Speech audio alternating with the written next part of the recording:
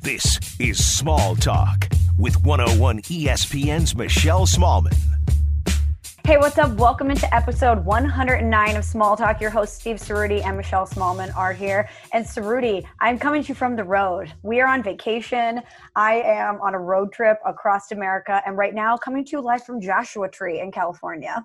Whoa. All right. So Shelly's on the road. You're what? Airbnb action here? It looks pretty good in the background. Nice little Airbnb spot for you. This is an Airbnb. We're going to a hotel in Orange County later today. We're doing Southern California for the remainder of the trip. But yeah, a little Airbnb action in Joshua Tree. So it's like West Coast Michelle is just taking over, doing her thing. I want to know like every stop of the trip here. Okay, so we left St. Louis and went to Colorado. Nice. We stopped in Top tier state. I was happy to secure it in the state draft. Mm-hmm. But we did these things that are the sand dunes there. They're called the Great Sand Dunes, and they're so sick, Steve. You're just driving around in Colorado. You're looking at these gorgeous mountains, and out of nowhere, it's these sand dunes that look like you're in Egypt or in the Arabian desert. And they're just at the base of the mountains. They're very cool. I do love nature, so that's pretty cool. Also love Colorado. Yes. All right, what's the next stop? So then we went to Utah, and we did Zion National Park. Very beautiful. Crazy, crazy beautiful. We drove through Utah, which is a stunning state. I do have a story for you, though, out of Utah that I think you might like, but we can get to that in a second. And then we went to Sedona, Arizona. Spectacular. And now we're in Joshua Tree before we head up Southern California. Utah might have been the steal of the draft. I got it pretty late, if I do recall correctly. And a lot of people were hitting up in my mentions being like, Utah was clearly overlooked by both of you. I've never been to Utah, but I've heard it's beautiful. And it's a place I definitely want to go. So I feel like I secured that late, and definitely that was one of the things that got me over the top in the state draft. But I've always wanted to do like you're doing like a half cross-country trip. I've always wanted to do a cross-country trip. My sister and her boyfriend did that coming back from LA to Connecticut, and they stopped and they saw you on the way. What's up, St. Louis? That's right. And I've always wanted to do that. So I'm incredibly jealous of people that do get to do that, even though like yours is like a halfway deal. You're touring like the Midwest/Southwest part of the country, right? Correct. And I have some stories for you, some updates from the road. But before we do that, we've got to talk about the lemon lime challenge that we're going to do on the pod this week. So Chris Long was on the podcast last week. Shout out to him. That was awesome that he took the time to do that. He was a fruit draft commissioner, Steve, and he had some issues with some of our picks, notably your pick of lime, which was, I think, like 6 or 7, right? It was high. Yeah. It was high. I think rightfully so. And I think rightfully so as well. And then I had lemon checking in at number 10. And to be fair, I didn't have anything else left to pick. So that's why I chose. But a good pick nonetheless. It's very versatile. Put it in water, great flavoring component. I mean, yeah, just because you don't get to eat a lemon doesn't mean it's not a great fruit. Well, we get to eat a lemon this week, Steve, because Chris Long, he proposed a challenge to us. He said, hey, if you guys eat a full lemon, which I have here, and you have to eat 2 limes, Steve, throughout the podcast, he's going to eat mayo on his podcast because he absolutely hates mayo. So here is my lemon that I went and secured on vacation in Joshua Tree, product of Mexico. Beautiful. And what I did, Steve, is I cut mine up, and I'm just going to eat the flesh of the lemon as we go on throughout the podcast. Oh, so this is going to be like a gradual thing. So this could be a weird pod then if we're going to be eating sour fruit throughout the pod. I have a knife and I have a cutting board.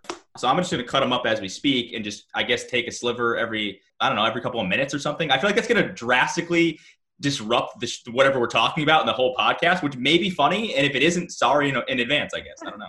If it isn't, blame Chris Long. Yeah, but I would much rather to his point, I'd much rather eat a lime than have a spoonful of mayo. I like mayo. I think he's a little bit overboard and I don't like the mayo thing. I love mayo on a good sandwich. Mayo on a cheeseburger is an underrated component. I'm not one of those psychopaths that puts it on French fries, but I would never, ever want to eat a spoonful of mayo, period. So I would much rather eat 2 limes. Okay, so dice that bad boy up, Steve, and then let's cheers before we start this. Just cutting this bad boy up. So how many slices do you have, just so we're even? I have 4, but they're pretty hearty. I mean, if you're looking so at you this, have 4. Like I'll cut the lime into quarters here. So I'll have 8 total. So I have to basically do double what you do, but I guess the limes are a little bit smaller. Yeah, I think if we're talking circumference, we're eating the same amount. All right, here we go. That one's cut, and then the last one is cut. All right, we're good to go. So we're just going to start this thing off with just a big old bite of Let's fruit. Cheers. Ready? Cheers. Boop. Boop. All right, 3, 2, 1. Ooh. Here's the prop. Oh, okay. Not actually that bad. Not as bad as I thought it was going to be. The problem is I can't bite it. It doesn't come off, and now I got it all stuck in my teeth. So shouts out, probably look really good right now. But the problem is, can you bite it off? I can't bite it. No, I'm just kind of sucking the juice out. Oh, that one was really sour. Okay. Whew. I know. All right, not that bad. You know, my strategy here is to bite down in the middle and kind of work out, if that makes sense. I just made a graphic gesture. It's getting weird. This is accidentally getting weird, but okay. So we're gonna eat this throughout the pod. Okay, we're just I got one more here because I got to double up. So here we go. Okay.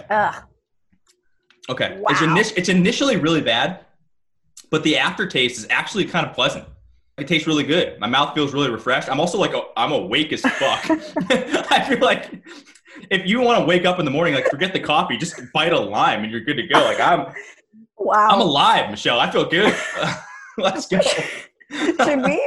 Is this our brilliant business idea? This is what we're going to do to get rich, Steve, and fund this podcast, is we're going to come up with some sort of drink or mechanism to just eat lemons and limes in the morning. I tell you what, I got off to a slow start this morning. I got a haircut. I was a little bit, I don't know, I stayed up late last night doing some stuff. I was a little bit slow, a little bit lethargic, I guess. And now I'm good. I'm fired up. Let's go. And by the way, your hair looks great, Steve. Thank you. I know. Had to get a good shape up. Had to get the beard trimmed a little bit. You know, it was a little long overdue. One last thing on the lime thing. I kind of feel like I'm cheating. I'm not really cheating because all I'm doing is biting it and then just the juice explodes. But you can't actually really chew on the whatever the flesh or the membrane of it is. You can't really bite it off. It's not like an orange or something where it peels off the skin. You really can't do that with lime. I don't know how the lemon is. No, you can't really get it off the rind. So I think we're just going to have to do our best here. Yeah, that's fine. We're going to have to do our best, and hopefully Chris approves. So we're going to be doing this throughout the podcast, and we have to finish by the end. We have 45 minutes left on the clock. Right. So that's not a problem. Let's do it. Keep that in mind as you're pacing yourself. Okay. So Steve, I have two stories for you from the trip. One involving Joshua Tree, the other involving Utah. Which one would you rather hear first? Let's do Joshua Tree first, because Joshua Tree is this place that I feel like everyone talks about, people visit. I don't even really know where it is, to be honest with you, but I feel like everyone talks about how awesome it is and how weird it is. And I immediately think of doing peyote in the desert. So is that what Joshua Tree is like? Oh God. Sorry. Maybe not the best time to do that. I'm the type of person that if I have a tough task at hand, I like to barrel through it. I want to just get it over with. Me too. So rip the Band-Aid. I'm not rip the Band-Aid right off. It's bad. Here's the thing with these. It's initially really bad, but after it's not that bad. So why don't we do this? What we should do is whenever you go on some sort of long diatribe, I'll take a bite of one. And then whenever I go on some long diatribe, you can take a bite of one. And that way, we're not wasting time. I think that'll be good. So Joshua Tree. Okay, so I'll tell you about Joshua Tree. You attack the limes. So we got here last night around 5 p.m. And as we rolled in, it was still 100 degrees. 100 degrees in your face, eating these limes. So you're literally in the middle of nowhere, Steve. We were on the road, this one crazy long desert road for about 2 hours, where if you don't have gas or you break down, you're dead. No one is coming to find you. That's how remote it is. And so we get here, 5 p.m., still 100 degrees. You know, that's not really my vibe. I don't like being isolated. Though, right? Dry heat. No. We're talking like surface of the sun. It's very, very hot. That's my nightmare, my personal nightmare. Oh, but then as soon as the sun goes down, beautiful night, right? It's great to sit outside. We cooked dinner here last night. It was amazing. So this morning we get up super early and we're like, okay, let's go on a little bit of a hike. Let's explore Joshua Tree. And I had Googled, hashtag nature looks good. So I had Googled some of the things to see, and there was an arch rock and a heart rock that were right by each other. And people said, oh, those are great places to go. And here's a step-by-step map on how to get there. Steve, we drove into Joshua Tree, and you're driving, and it's just a desert. It's a desert with trees and rocks and mountains in the background. And then we get to the spot and we see the rock, or where the rock allegedly is. And we're like, okay, so do we just walk through this desert to get there? And of course, in my reading, I had read, hey, there's a shit ton of snakes. Hey, there's all these things to be aware of and avoid when you're hiking Joshua Tree. So I was like, okay, let's just go to this one rock, get our picture, and then your girl is out. Okay. I'm out before it gets too hot and I get dehydrated and sunburnt, and I'm certainly out before I get attacked by an animal. Yeah. Steve, The walk from the road to the rock was the scariest walk of my entire life. I start getting step by step in there, and you're looking on the ground, and there's all these little holes in the sand that snakes and scorpions and really scary shit live in. Just waiting to come out and pounce. Just waiting. I call them tunnels of terror. I'm like, what is going to come out of these tunnels of terror to kill me today? And I did not enjoy it. I hated it. Joshua Tree, not for me. I did not get stung or bitten or anything, but I made it to the rock and I was like, okay, it's a big rock. It is a big rock. I'm in the desert. Yep. Now I have to walk back through the tunnels of terror to get to the car. And I get to the car feeling very tense and afraid, thinking, why did I just take my life into my hands? That was dumb. And then I Googled how many people die at Joshua Tree every year. And in addition to dehydration, injury, getting hurt or abandoned, it's a graveyard, Steve. People dump bodies out here, okay? We're in the desert and people come here to die. And let me tell you, I'm going to repeat it. Joshua Tree, not for me. Okay, so tons of thoughts here. First and foremost, on nature in general, or like geological sites, especially like the Arch or whatever, the Heart Rock. In theory, it's like, oh, cool, let's go see this really cool thing that nature formed, right? And, it's not man-made, it's art in a sense, it's natural art in a way. But the problem is, after the 5 seconds of you just looking at it, then what? That's my problem with nature in a lot of ways. Now, it's one thing to walk through a beautiful forest or see something that's super vast, but the problem is the sensory of you being excited about that is such a short period, at least for me, it's such a short period of time. For example, when my sister was making, as I mentioned, was making her cross-country trip, they stopped at the Grand Canyon. And my initial thought is, all right, you see the Grand Canyon as you take a bite of lemon. What's up? You see the Grand Canyon, you go, oh, this is amazing. This is so cool. And then after 10 seconds, you're like, all right, want to go home? Now what? Right. What else is there to do? And that's exactly what she said. And I'm sure nature people are going to be all pissed off at me because there's probably a bunch of other things to do. But that's my thing with these amazing natural phenomenon, these sites is, all right, I saw it. Yeah, maybe it's better than Googling a picture of it, but then now what? Now we have to walk all the way back and drive from wherever we came from. And I'm not sure that, to use the analogy about the fruit that we're eating right now, is the juice worth the squeeze? Probably not. When it comes to Joshua Tree, Steve can confirm it is not. Also, U2 had an album called Joshua Tree, right? Okay, don't like U2. Sorry, U2 people, if you want to get mad at me, but I'm not a big U2 fan, but I do know that. And then, is there some sort of music festival at Joshua Tree? Like, should I know these things? I forget. Coachella is right past here. Definitely don't want to be desert. There. Not my scene. Not our scene. You know what, Steve? There are a lot of places in America that are beautiful and that are our scene and our vibe. Joshua Tree, not it. Not going to be it. What's the attraction? Like, why do people go there other than to get just hammered and high in the desert? Is that it? I can't figure it out. We were talking about this on the car ride back because Zion was beautiful. Yeah. We hiked a little bit. I mean, it's just so grand and vast and tall. It makes you feel very minuscule compared to the beauty of the world. But Joshua Tree was just barren and dry and scary. And I don't really understand why people would want to go there. We saw a ton of people camping, and I thought, you couldn't pay me enough money to spend one night here. The chances of me dying are high. It's not going to work out for me if I camp here. Yeah. I asked Chris Long in the last episode about the show Alone, where you get stranded in a place and you have to survive, and you could, whenever you feel like you're going to die or you want to leave, you could set up a beacon and they'll come pick you up. But it's about survival. I'm pretty sure a desert would be the worst place to be stranded. Yeah, if we're talking terrain, I'm sending up the smoke signal like 10 minutes after I get here.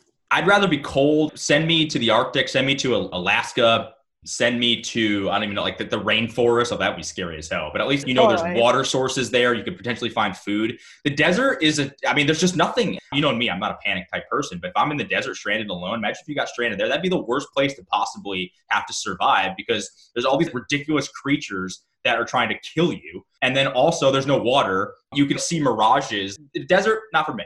Not for me. Plus the heat, me and heat. I'd rather be cold than hot. Totally. That's my Joshua Tree experience. I would say no, don't do it. But everything else I've seen has been very beautiful and I've really enjoyed the trip. But I do have one other quick note for you about Utah. Okay.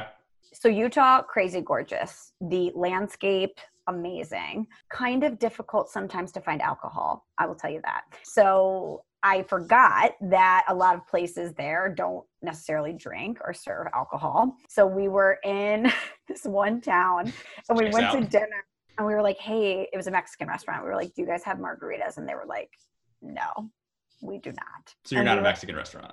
I was like, okay.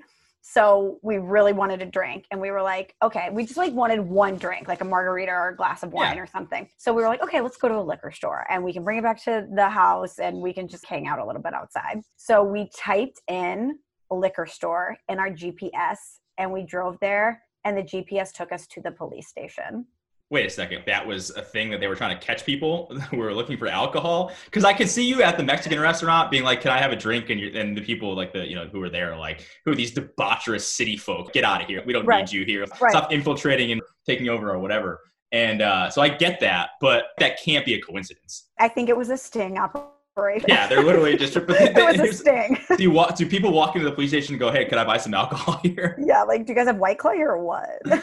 Side note, I have a breakthrough for the lemon deal. I think I actually may be able to bite this one because I'm able to peel the skin off, as you can see here. So for Chris, if he wants to tell me that I didn't do this correctly, I'll do this one right now, which is I'm just kind of flattening mine out. So that's what I've done for most of mine. If you look at this one, I've just taken a bite out of it and it's like a disaster. This could be a problem. So let me try this real quick. It looks like an orange slice. Well, it is, except it's lime and it's probably not as pleasant. This might be the end of the podcast for me. Hold on. Oh, God, your face. You look like you're in so much pain. Are you okay? Yeah. It's actually not that bad.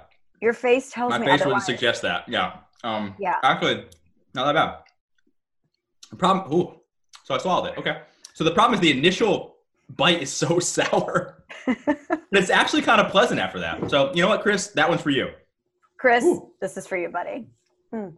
Wow. Actually not that bad. So here's the rind. So I literally did peel it off of the, boom. Look at that. Don't say I didn't do it. You've done Anyway, it. Zion, alcohol. Utah is a place where I feel like I would not, beautiful place, but do you want to live there? Would you want to live there? Probably not. Right. Well, that brings me to my question for you, Steve. So very beautiful place. It doesn't have access to all the things that we might need to live. Okay. So question for you. Would you rather live in the best neighborhood in New York City and you can have everything at your disposal, the best restaurants right down the street, culture, people, sports, everything, but you live in a tiny apartment. So you have limited space. Or you could live in a mountain town in Utah and you have the space and the scenery, but nothing around you. Nothing around you that you would normally have in your social life or really a day-to-day life. It's a great question. And I, in different circumstances, would love both options. But if you're telling me that I have to live in one place, like that's where I spend the majority of my time, I would choose the city with limited space and all cool things around me. Because I've always said this, and Maddie and I are on the same sort of wavelength on this, is I don't need a ton of space. I would live in a cool place that's very small if it was around a bunch of other stuff that I like or people that I like or things that are attractions or whatever, or was within close proximity to things that I like to do, as opposed to living on this massive ranch where I have all this space and, you know, I could scream in the morning and nothing, you know, no one to hear me for miles or whatever, which is cool. I would want to do that, but I would want a vacation there. I wouldn't want to live there. There are things about the New York City or cities in general that I don't like, but if I had to live in one place, I want to be close to things that I can do, people that I like, good restaurants, all this stuff, even if I'm living in an apartment the size of the room I'm in right now. Yeah, you know my answer. I'm going city 10 out of 10 times. But I was wondering about you because you do have kind of a mountain deal going on where I could see you wanting to live off the land a little bit and have some space to roam. So that's why I was wondering what you would choose. But it doesn't surprise me that you eventually picked city. On vacation, yeah, hell yeah. Do I want to get off the grid for a week? Oh my God. Put your phone down, not have to deal with technology, just be one with nature? Yes. I don't want to live that like 24 hours a day, 7 days a week, 365 days a year. I want to live that for 2 weeks tops. And then I'm like, all right, I need to get back to civilization.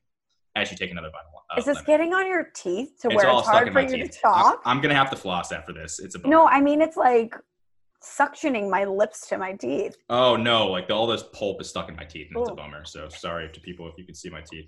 I'm trying to peel off another one here, but I'm getting juice everywhere. That's a problem. Yeah, I mean, Chris better come through with this mayo because this is brutal. Again, I think his is worse than ours. I really believe that. I believe that too. Okay, so another thing, Steve, I'm not really a road trip type girl. Oh, love a good road trip. What don't you like about it? I don't mind a long drive. Go to Chicago, 5 hours, nothing. Yes. You're not a Midwesterner if you don't love a long drive. Come on. Exactly. 5 hours, 6 hours is about what I like. You know, anything past that, I'm over. And this has been long stretches in the car. I think a good road trip, you get a good playlist going. It's almost like the road trip when you go from LA to Vegas, like in The Hangover. Yeah. That's what I picture a road trip. People are going weird. Guy's got his head stuck out the window, good music. I don't know. But I get why after like a half an hour, that might get old. Yes. Well, what I have done is I've downloaded a ton of movies and I've just been chilling in the back seat, like passenger 2 seat in the back with my headphones on watching movies. And I had a list of movies that I was watching, and I watched a movie that I have a lot of opinions on, and I texted you about it, and I know that you've watched it too. And so we need to talk about it. And the movie I'm talking about is The Lobster. It was nominated for a lot of awards. A lot of people said, wow, that's a great film. That's a very thought-provoking film. You need to see The Lobster. And I watched it, Steve, and it might be the worst movie I've ever seen in my entire life. Okay. So I've been meaning to watch this movie since it came out. I love Colin Farrell. I love the concept of you get 45 days to match up with or find a partner, right? Because in this society, you cannot be single. So you get 45 days to either find a match, or if you don't after the end of the time, you get turned into the animal of your choice. It's a weird concept. Right. And the whole thing, it's like a quirky, weird comedy drama. And I actually liked it more than you did. I didn't love it. But here's the thing. There were times in that movie, Michelle, where I laughed out loud at certain things. And I thought it was too long. I thought it was definitely like way too deep and kind of weirdly artsy, although sneaky great cast of people that I didn't even know were in the movie. But my only thing was it was way too long for me because the idea of it and the humor of it, I actually kind of found kind of funny. The tone was so monotonous and boring, and they were so awkward as people. This is not a spoiler alert, but when Colin Farrell and John C. Reilly and the other dude got in that fight, and they were just kind of hitting each other awkwardly. See, that was so funny. Felt weird inside. My body cringed into itself watching that. It made me want to throw up. I was so uncomfortable. Part of the humor in all of this is that the people would try to be matched based on the most superficial, stupid things. There was one woman there who got constant nosebleeds. So this guy wanted to match up with her, so he faked having nosebleeds, and that was the thing they had in common. So they got together, and they lived happily ever after. We know it's totally ridiculous. Just because two people have nosebleeds doesn't mean that they're going to fall in love or like each other. But the best line I thought in the entire movie was when they were giving them that send-off party, and everyone was wishing them best wishes, and the main woman at this hotel where all these people go to was like, obviously we'll be monitoring you to make sure everything goes okay. And if you do hit like a rocky patch, we'll give you a kid because that usually helps. That to me was one of the funniest things I've ever heard in movies in the last couple of years. I laughed out loud for a good 5 straight minutes of that. That was a good line. I thought the concept, Steve, was really brilliant. And I appreciate the commentary about relationships and about dating and about societal pressure to be in a couple and how people, especially in modern dating, are trying to match on apps based on superficial things. And I also thought, as you mentioned with the kids and just the things that people do to stay together for appearances was interesting, but the execution of it was such a snooze. It was so uncomfortable. It was one of those movies that I kept watching to see what happened at the end, but I wanted it to be over. I wanted it to end. I agree. It was 2 hours and it was probably 30 minutes too long for me. If it was an hour and a half, I think I would have liked it a lot more than I did. I was trying to compare it to other movies for people that haven't necessarily seen it, but have seen other popular movies. And I think what they were trying to go for was the Best in Show kind of vibe, because that movie was very dry, but it was very funny and very well done. So the fact that it was all on one level, as you said, and the people never had any excitement, it was just kind of boring, but that's part of what the humor was. I get why they were doing that, but I just think you can't make a 2-hour movie that's all that, because at some point you're going to be like, all right, when is this thing going to end? What's the point? Although there were a couple of twists in there that I actually did really like. But I mean, obviously this leads to the great question of, if you were in this scenario, what animal are you being turned into? Thank you for asking that, because I was going to ask you as well. I thought his choice of a lobster was pretty good. Well, think about it. It's a crustacean. You're going to be in the sea, which is kind of cool. It's a different vibe than being a human because we can't live underwater. And all you have to really do as a lobster is kind of avoid sharks and fishing boats. Your chance of survival is higher than, say, if you were a squirrel or something. Here's my question, though. The main character, Colin Farrell, his brother, Bob, was turned into a dog. Mm-hmm. And he basically had Bob with him for most of the movie. I don't think they ever answered this. Does Bob know, is he consciously know that he was a human at one point, or do you just only know that you're a dog? Because I think that makes a big difference. I think like, hey, it's me, Bob, as a dog. So if you're a lobster in the sea, yes, okay, you can be smart and try to avoid boats and things like that. But if you're just a lobster, you're kind of dumb and you're probably going to get caught and you're going to get put in a boiling pot at some point, like the guy in the movie said. And a lobster, like, you can't even move fast. A lobster to me would have not been the choice that I would have picked. I mean, I think part of the thing was that how ridiculous that would have been to be turned into a lobster. That's part of the humor of the movie. But for me, I want to be something more exciting. I don't know. I have my answer. Do you have yours? Yes. Okay. You go first. I would be a dolphin because I would get to swim in the sea. I would get to jump out of the water, which would be super exciting and fun to do. And dolphins are one of the smartest mammals out there. What I would do is be one of those dolphins that waits till the boats come by, and then I would show off and I would jump out of the water. That's a good call. Dolphins notoriously dicks, like they're mean animals. Although, if you were actually yourself, you would be a nice dolphin. So that's good. They need more dolphins like you. I would be like Flipper. I'd be the congenial, friendly dolphin. Yeah, you'd hang out by boats and everyone would be like, oh my God, look at the cute dolphin. Oh, goodness. Yeah, that'd be a good life. I wouldn't hate that. Right. I don't think I would want to live in the sea, though. The sea's kind of gross and messy. I'd be a bear. I think a bear would be awesome. Everyone's afraid of you. You're like the top of the food chain, right? You're huge. You're really cool, but also you have this great fur on you, so you're never really going to be that cold. They're also great fishermen, so shouts out. I love eating fish. Then what's up? You can just catch fish in your mouth, no big deal. And plus, they have really cute cubs. I think being a bear would be an awesome thing to be. You'd have to sleep a lot, though. You'd have to hibernate. Whereas totally for fine. me, if I'm a dolphin, I'm in warm water. I'm getting a tropical vibe going, splashing around, having a good time 24/7. Whereas you are going to have hands, though. You don't, in a cave. You only have fins. You don't have any hands. That would bother me. I think I'd be annoyed by that. I'd want to be able to pick up and grab something. As a dolphin, you're very limited. You're only confined to the water. Whereas if I'm a bear, I can go swimming still. I can still enjoy water. I think I'd be a grizzly bear, not a black bear, because black bears are the ones that like hang out around houses and eat people's garbage.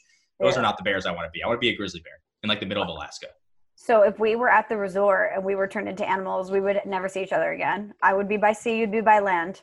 Yeah. I'm surprised neither of us picked by air. I thought definitely you'd pick a bird, fly around. Nah, I hate birds are gross. I don't like birds. I think it'd be pretty cool to be a bald eagle. Another notoriously dickish animal. So you would bring some niceness to that. But birds gross me out. And the flying thing is cool, but I don't want talons and that's a pass. There aren't that many cool birds. Like, what am I, be a hawk? I don't want to be a hawk. Do you think the bird thing is akin to nature?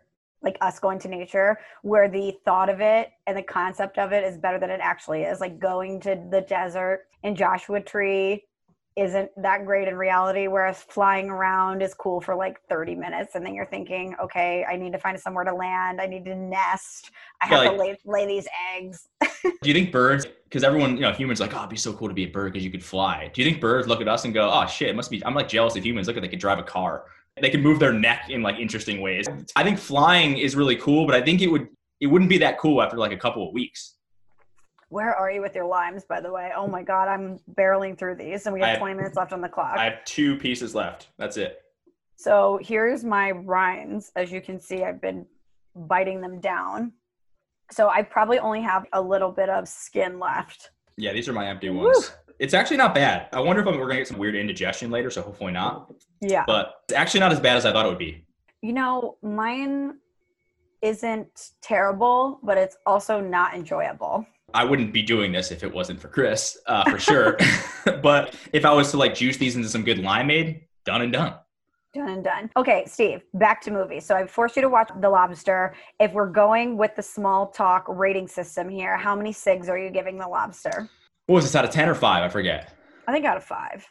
I'd give it 2.5 SIGs because I like the idea, and I did laugh a lot when the woman jumped out the window and Colin Farrell throws his golf clubs down and was annoyed that she was bothering him because he was playing this role. You have to watch the movie to understand what we're talking about. But that's really funny. So 2.5 for the idea and the amount of times that it made me laugh, but also 2.5 because it was way too long and it definitely dragged. I'm giving it a half of a SIG, and It's one of those crumpled butts that you see in an ashtray at a dive bar. That's what I'm giving it. And it's a Virginia Slim.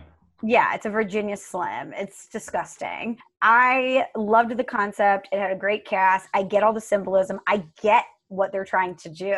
But just because a movie has an interesting concept and has interesting social commentary doesn't mean it's entertaining. It still has to be entertaining. And I was not entertained. I'm more likely to give you props for the idea, but you're right. There were times where And I could see you just totally not being down with this movie at all. As I'm watching it, I'm laughing at it because I'm like, I know why Michelle hates this movie. But I think we were talking to her, at least I was. I believe I was talking to Russillo about it, and I think, unsurprisingly, Russillo does like this movie, which is hilarious. So I was also watching it through that prism, being like, I know why Ryan does like it, and I know why Michelle hates it, and I'm somewhere in the middle. Yeah, of course, Mr. Manchester by the Sea loved the dark. Societal piece, yeah. Societal piece, totally. I was trying to think of another dismissive word for it because that's how much I hated it. Also, as a single guy, whatever. This is a question now I'm going to ask all my friends what animal they would be turned into.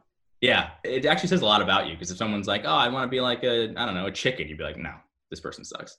A chicken? That would be so far down on the list. That's why I said that person would suck. You could tell a lot about a person based on what animal they would want to be. Speaking of movies that suck, we also both watched The Social Dilemma. Ugh. And The Social Dilemma was interesting. It was really well done, but it was horrifying. It was absolutely horrifying. And it's left a sheen of gross residue on both of our lives. And so we have to talk about it because anytime I pick up my phone, I feel gross. Anytime I open up Instagram, I feel gross. I've told a bunch of my friends, I don't want to chat within Instagram anymore. If you have something to say to me, text me because I don't want to give any of these platforms the love that they want. They have addicted us to these platforms and it's made me sick. If you want to be bummed out for 2 hours, go ahead and watch The Social Dilemma. But I also say that, and on the other side of that, I believe that it should be somewhat required viewing. A lot of these things I knew about what social media companies and what tech companies were doing and selling our data. And I don't actually have a huge issue with companies using what we post and what we do on their platforms to try to sell us ads. That's not the problem I have. The biggest problem I had with what they're doing that I think I knew, but I didn't fully understand until I saw this documentary. It is a documentary, right? I guess. Like it was also a story involved as well, which is kind of interesting. But the biggest thing that I took away from it is just how it helps perpetuate and create these stupid echo chambers of people that get fed misinformation. And this is not political. This is both sides of the aisle. These algorithms feed you things that may or may not even be real information that help you sort of determine how you feel about the world around you. And a lot of times they're feeding you bullshit. And the weird part about it too, Michelle, was that I don't even think these companies are that malicious. I just think that's the algorithm that they put together. And it has created this way that society views things. A lot of the things that they created have unintended consequences on how people, adults, middle-aged people like us, and young people view the world around them. And one of the saddest parts of the whole thing, our generation, we're kind of the generation where we grew up without social media, but then we were introduced to social media in our like late teens, early 20s kind of thing. Whereas the generation now grew up only knowing social media, and a lot of their interactions and things that they do are only online. So they only know how to make friends online. They only know how to interact with people through likes and retweets and all this bullshit. And we have the added benefit of growing up not needing that, but also having this technology. And the way that they described how this impacts young people, specifically girls, is actually, I mean, it's really depressing and sad, and something kind of needs to be done about it. Gosh, there's so much to get into. There's so many tentacles here. I want to start first, though, with the misinformation thing. I'll just kind of go through the way that you laid it out, because that was the most shocking part of this for me, that you and I could be in the same room and we could Google the exact same thing word for word, and based on our search history, based on the database and profile that these companies have essentially curated for us based on our online behavior, they're going to feed you information that they think might intrigue you or pique your interest so that you stay on their platforms longer so that they can make money from ad revenue. So one of the things that they said is, our country is clearly very divisive right now. There's this side and there's this side, and there's not a lot of in between. And one of the most common thought processes is, how can Steve think that? Is he not seeing what I'm seeing? Is he not reading what I'm reading? And the answer is yes, he is not reading what I am reading. Quite literally, yes. Quite literally. We are reading two separate batches of information on a daily basis, and that is horrifying. Yeah, and I've said it multiple times. If I want to find the facts on something, it shouldn't be a struggle to figure out where to find that. And it kind of is a struggle a lot of the time. But it opened up kind of Pandora's box for me to think, okay, how do I even get information though? Certainly there's news outlets that you trust and that you would go to. But then I think on a mass scale, how do you let people know that this is happening and that they need to seek out differing viewpoints? Because I think that's part of the problem now is you're developing these feeds based on people that you follow, and you're not really seeing any dissenting opinion or dissenting information. So if I'm following people who I align with on certain issues or that I find interesting, they're only going to continue to regurgitate thoughts that I already have or that I already agree with. And then if I'm searching things and I'm getting fed information from news outlets that are also echoing this back to me, where's the dialogue? Where's the conversation? How do you even have any sort of evolution and having people maybe change their thought process or get to the middle if every day from this you're just getting the same thoughts over and over again? Yeah. And one of the weird parts to me too was we're guilty of this for sure. We get our news from a lot of these places. Right. And even though there are some reputable news sources and places on social media, not all this news and things that is presented to you as quote unquote news is actually real news. Right. And it's hard to sort of figure out what is true and what isn't true. And for someone who isn't, researching all this stuff and looking up and fact checking and trying to, as you said, trying to find a dissenting opinion, it's very easy at the base level to just be like, oh, I saw this on the internet, like it's 100% true. And then that's the way that you look at the world. That's the way you view some certain issue. So I don't know. The whole thing was really, really eye-opening and depressing to me. And I think the other thing that's kind of weird too is social media and all this stuff and tech companies are so entrenched in what we do in everyday life, everything we do. So it's very easy to say, oh, just put down your phone and get off social media or do all this stuff. But for people like you and I, we really can't do that. It's part of our job, right? To post on Twitter, Instagram, Facebook, let people know we're going to put content out there, right? And so it's very easy to just say, oh, put your phone down and don't be on social media. But it's kind of reached a point where for a lot of people, it's kind of impossible to do that. Yeah, they've intertwined themselves so deeply into not only our lives and our behavior patterns, but literally into our brains. They talk about how these programmers, people who build these social media apps for us, actually learn about psychology and behavior patterns and how they can trigger certain things within us to make us want to come back to this all the time. And Steve, you mentioned the effect that this is having on women and young girls in particular. And this is one of those things that I don't think a guy can ever really understand what it's like to be a woman, or especially to be a woman online, and the pressure that you feel from an appearance standpoint, from the media. And now it's not only movie stars and models and all of this stuff that's being thrown at us saying, you need to look like this, you need to be desirable for men, this and this is not okay, and this and this is okay. And just the constant pressure that women feel to look a certain way and the impact that it has on our self-esteem. But now you have all these social media outlets with all of these people that looking amazing, and it could be so fake, whether it's filters or whether they face tuned or contrasted here or there. And then you could post something and it's this really vapid validation that you're getting, that your worth is predicated on the way that you look. And you could post a picture that normally a lot of people would like at a time when not a lot of people are online, and it could have nothing to do with the way that you look, and it's going to mess with your brain and make you think, oh my God, what was this, a bad picture, whatever. And thank God, as you mentioned, our generation kind of has 1 foot in, 1 foot out on all of this, so we can discern what's important, and we can discern that our worth isn't derived from likes from strangers. But the stats that they gave about young girls and depression and suicide rates based on social media were terrifying. And you had all of these people who were high up at these companies that developed these apps who have either quit or gone into something else because they acknowledge how detrimental this is to society and how detrimental this is to young kids. And it really bummed me out because I don't think anything's going to be done to stop it. I think it's so far beyond us, and it makes me really scared for kids that are growing up. It's almost like a rating system. They feel like their worth is only determined by how many followers or likes that they have. We had a real life instance in my house the other day. So I forget what her name is, but she's like an HGTV person. She sells houses. She used to be married to this guy, Taryn. She's like a blonde girl. She sells houses on HGTV. She has one of those shows on HGTV.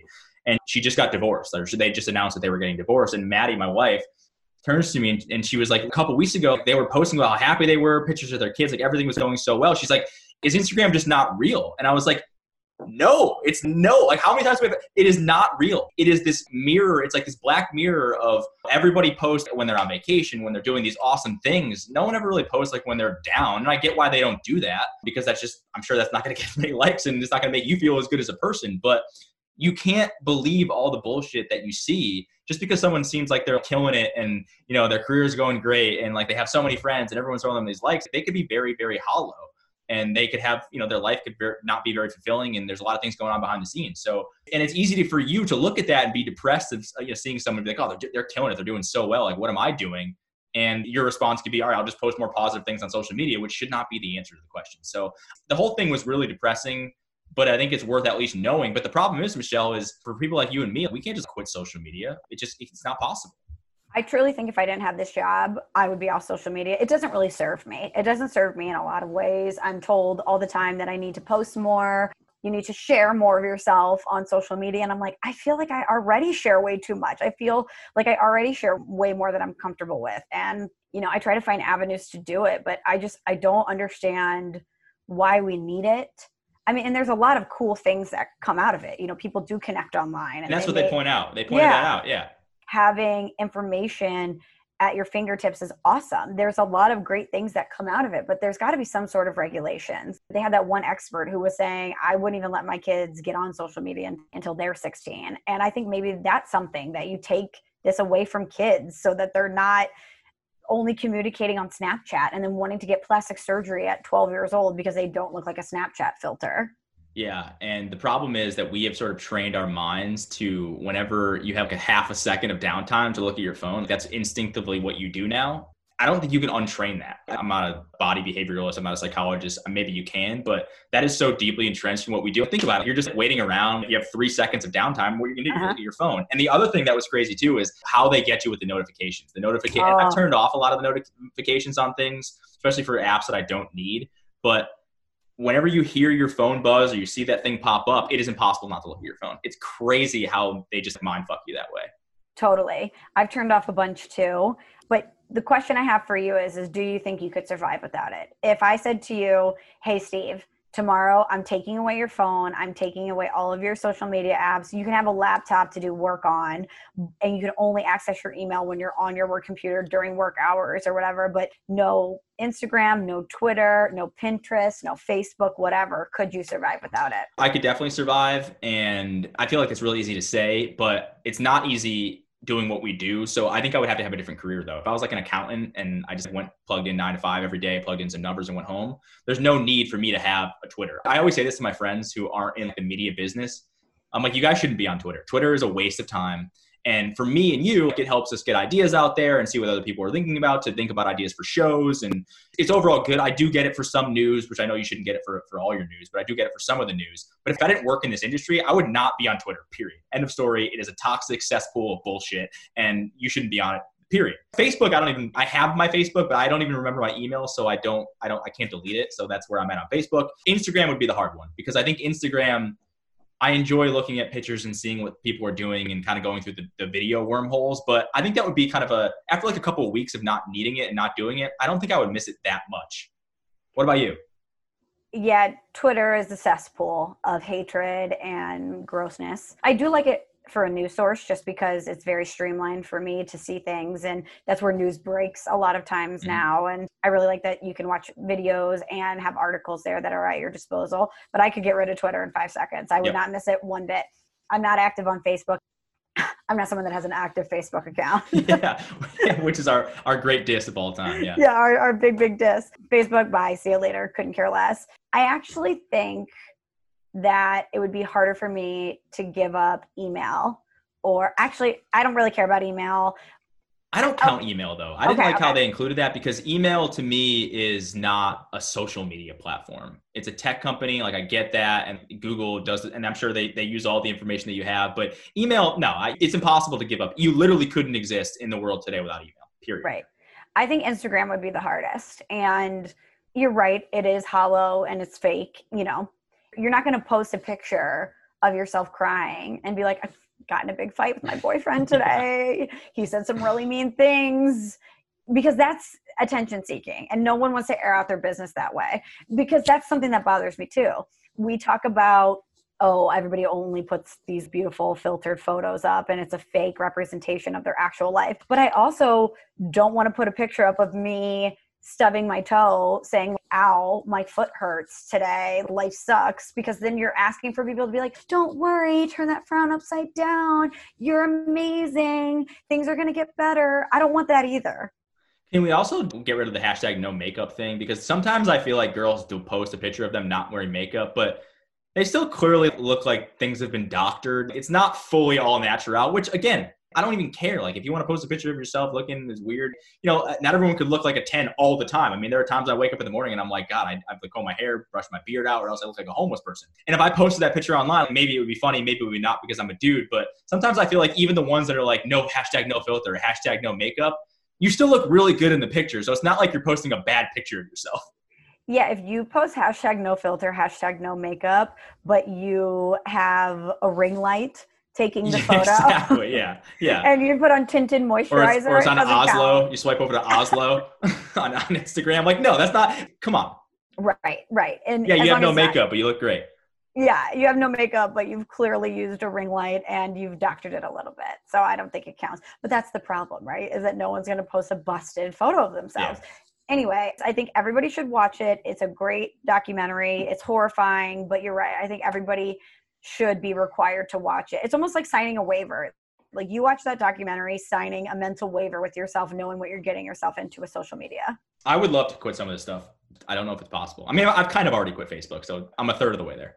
Okay, so the way we felt about Facebook initially 10 years ago or whatever, and now we're that way with Facebook, maybe in 10 years we'll feel the same way about Instagram. We can just totally walk away. Yeah. Will there be one day when everyone looks at Instagram as like, that's where all the old people are, or the stupid old people are, and everyone on TikTok is like this higher evolved human being? Like, oh, if you're cool, you're on TikTok. Or so there will probably be some new thing at that point that we don't even know about yet. Before we wrap up here, I did buy something else at the grocery store in Joshua Tree. And it's cherry. Yes. Wow. This is like a big eating challenge day here on the pod. Yeah, we got to figure out here. I got to get one with a stem because some of these are, in the jar, some have stems, some do not. I love maraschino cherries. I love maraschino cherries. Is it maraschino? I don't know. Who knows? Maybe. Tomato. Okay. So here it is. Cherry. You can see the stem. Very jealous of you right now. We're talking arrow straight, okay? So you're going to tie this into a knot in your mouth. Uh-huh. This is wow. This is like X-rated right now. This is intense. This is like the you can look away if you want. This is like NC-17 here. I don't know what we're doing anyway. All right. Okay, you ready? Yeah. I can't believe you're going to be able to do this. Are you one of those people that can do the W tongue thing too as you're like doing this right now? Those people are weird. Stem. Untied. Ready? Going in. Oh, that was that was fast too. You see it? That was like 3 seconds of real time. You see it? That's pretty impressive. I'm not gonna lie. Oh. I don't know what that earns you, but that's like some serious amount of street cred there for you. It's my party trick. It's the only thing that I can do. I can't play an instrument. Some people can do the cocktail thing where they throw the drinks around. You still have to do the Starburst one. You made that look too easy. I wonder if the Starburst one is harder. I just want to know when you knew that you were able to do this. How much practice goes into this? Is this something that you tried by yourself for like weeks on end to be able to do at a party? Or did you just discover that you could do it one day? I think somebody dared me to do it. And I was like, oh, that was easy. And you just did it at a party. Yeah, it's just all about technique. You just fold it with your tongue and then you fold it in half and you just put the hole through the other hole. Yeah. You put so you fold it like this. We'll post this on YouTube later for a tutorial. No, we won't. I can't do it if I'm laughing. I have to focus because your tongue is very crucial here. But you fold it in half and then you just push the one side through. Tying knots is pretty simple. I just didn't think you'd be able to do it with your tongue. I want to see you do the Starburst one will be next time. That seems harder. I have one here, but we've already done enough food for We've already done enough. By the way, I want to shout out to you because Maddie and I. Do a shout out corner? All right, yeah, let's do a full shout out corner because I got two. Okay. Before we do the shout out corner though, can we? Oh, yeah. I'm done. So you've eaten them all. So some of them I've eaten where I've literally eaten the entire thing. Some of them I've just bit and, basically took all the juice out. It's really hard to get the membrane and eat that. So it looks like 3 of them I was able to peel and the remaining 5 I just bit like this. I feel like job well done. So that's what I did. I tried to get as much of the membrane or whatever this is out, but I just bit it down, sucked all the juice out. But yeah, we've got 4 of these bad boys empty. All right, Cerruti. So let's show the evidence here. We have completed the Chris Long Lemon Lime Challenge. Chris, if you're watching or listening to this, it's on you. The tables have turned. We want to see the mayo. Spoonful of mayo. What are we thinking? 2 spoonfuls of mayo? 1 spoonful? I feel like I ate 2 limes. You had a full lemon. No. 1 spoonful of mayo doesn't feel like it's enough. I think it does. I think 1 spoonful of mayo sounds disgusting. It's got to be a hefty one then. It's got to be like a big spoon. Yeah, it has to be a full dollop. You know, like if you were going to take the spoon and click it out, it's a full dollop of mayo. For sure. So we've completed your challenge, and now we challenge you. Yeah, balls in your court, bro. Balls in your court. Okay, Steve, before we wrap this up, though, let's do a shout-out corner, shall we? Yeah, I got 2 things. First and foremost, I want to shout you out because Maddie and I got the care package, which I thought – I knew you were sending me a St. Louis City FC scarf, which I was really pumped about. And I don't see it up there, Steve. I know. Well, on this wall here, it's very empty. There's just a mirror. That's where all my scarves are going to go. I have not been able to decorate it yet. This one here is my USA scarf. The one back there is a Premier League. All of the other scarves that I have are going to go on this wall at some point. I will do that. Okay. But I did love the St. Louis scarf. Awesome color scheme. It's really well made, too. I have some shitty scarves, and I have some really nice scarves. That's on the high end of scarves, so shouts out to you and shouts out to the people at St. Louis City. Also, you sent a bunch of candy, which some of them were, I believe, rudely labeled. And there was a lot of judgment. I believe, what was it, on the Raisinets one? It was bad candy, basically. You were like writing, your internal dialogue of what you thought the candy was like. And I'll also say this. So you sent me Mambas. Yeah, I did. First time trying Mambas. I actually have one right here, and I got a bunch of wrappers that I already ate. Mambas are freaking good. Fire, right, dude? They're really good. But here's the thing. They're just a slightly better version of Laffy Taffies. They taste exactly the same. But they're in that Starburst Laffy Taffy family. Yes, I don't think they're as good as Starburst, because Starburst to me is just a top tier candy. Yeah. But if I'm doing Mamba Laffy Taffies, Mambas are probably just slightly ahead of Laffy Taffies. They're really, really good. So Maddie and I were completely in opposite feelings about this. She thought they tasted like Pepto-Bismol. I thought they tasted great. Well, I'm glad you enjoyed them, because that was the whole point of the care package, is to get you some good candy. Yeah. So there's also a Charleston Chew there with a very judgy note on it. So Michelle, she did gift us these nice things, but also made us know how she feels about them. That's right. I'm an opinionated girl. What can I say? That's all right. I get it. Okay. Any other shout outs before I give one? Why don't you go give your next one, and I'll save my other one for last.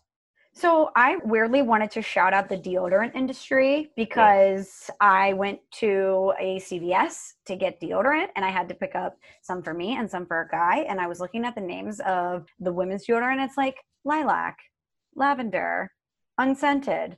And then I look at the guys, and it's like Playmaker, Wilderness, Man.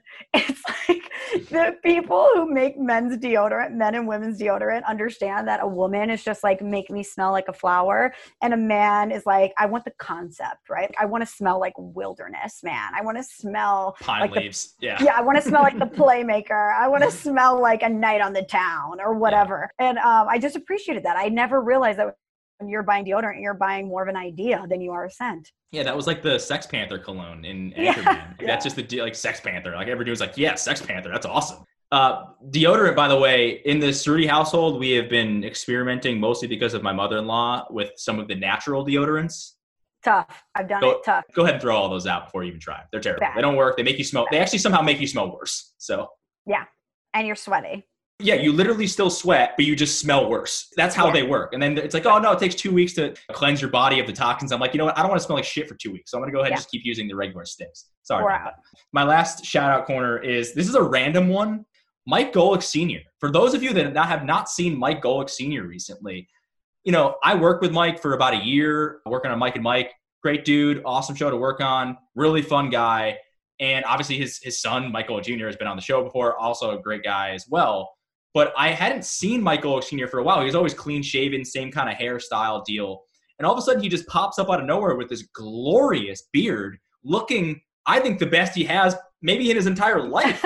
So I just want to shout out Mike Golick Sr. because I think he looks amazing. And now he's doing stuff on TV as well. So, yeah, like he's aging like a fine wine in some ways. It just took him a little bit of time to figure out what his look was. But he certainly has found his look. And I think beards, for a lot of guys, they instantly add like 1 or 2 points to your hotness scale. So if if you're like insecure about the way you look, try out a beard. It might add 1 or 2 points and more girls might talk to you. I don't know.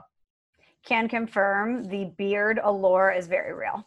Yeah, and I've had a beard for a long time. I probably haven't cleanly shaven in, I don't know, at least 5 or so years. A lot of it is just out of pure laziness because I don't like shaving, period. But one time I trimmed my beard really short and I actually saw what my face looked like and I was like, I don't like this. Ew. So I grew my beard back instantly and I haven't looked back since. Well, Steve, I'm glad you finally did find your look because, I mean, you got a haircut today. It looks great. You look clean and it's tight. It's high and tight, but it still has some style. You look like a soccer player. I love it. That was my ultimate goal. That's the ultimate compliment. Let's do a review here. This one says, if listeners can't say something nice, 5 stars. I wonder how you two do what you do with listeners critiquing and criticizing words you use and how often you use them.